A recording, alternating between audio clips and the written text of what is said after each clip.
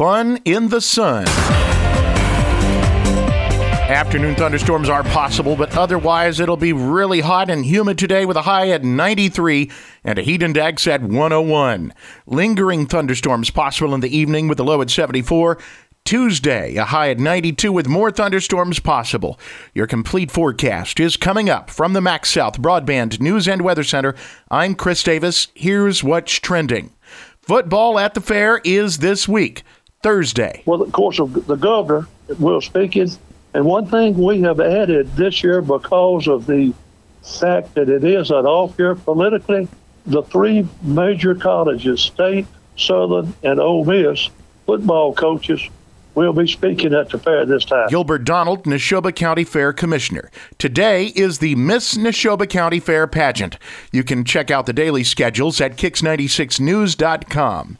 How the fair helps you and businesses in central Mississippi. The food that's bought, the reworking, rebuilding of fair cabins, the furnishing, whether it be refrigerator, stoves for the fair cabin, and then you have that big influx the week before and during the fair of food purchases and gas purchases and folks coming in. David Vowell with the Neshoba County Community Development Partnership on WTOK News Center 11. You know, everybody knows December's a good sales tax month, but July scares December every time. A drowning on the Ross Barnett Reservoir. It is not clear yet if there is a connection to this area. Reservoir police say a 17-year-old fell out of a fishing boat about 6 Sunday morning and drowned.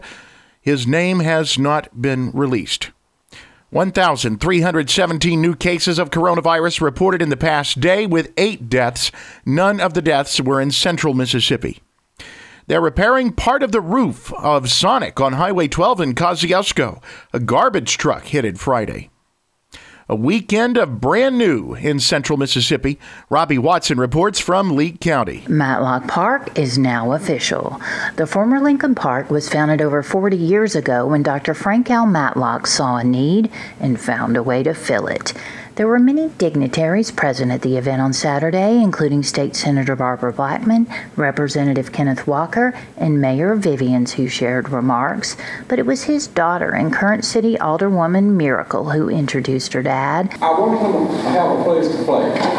And that's why I stuck with Lincoln Park. By reading the resolution that had recently been approved by City Council. Whereas Dr. Frank L. Matlock still remains a positive reinforcement for the community and the city of Carthage. A ribbon cutting followed, as well as a day of celebratory activities. And a ribbon cutting for the Guitar Academy in downtown Kosciuszko. Here, thank you for the investment in downtown. So different from anything that's ever been here. All right, y'all ready? 1, 2, 3. You can check them out at breezynews.com, Kix96news.com, and Cruisin98news.com. In the MaxxSouth Broadband News and Weather Center, I'm Chris Davis.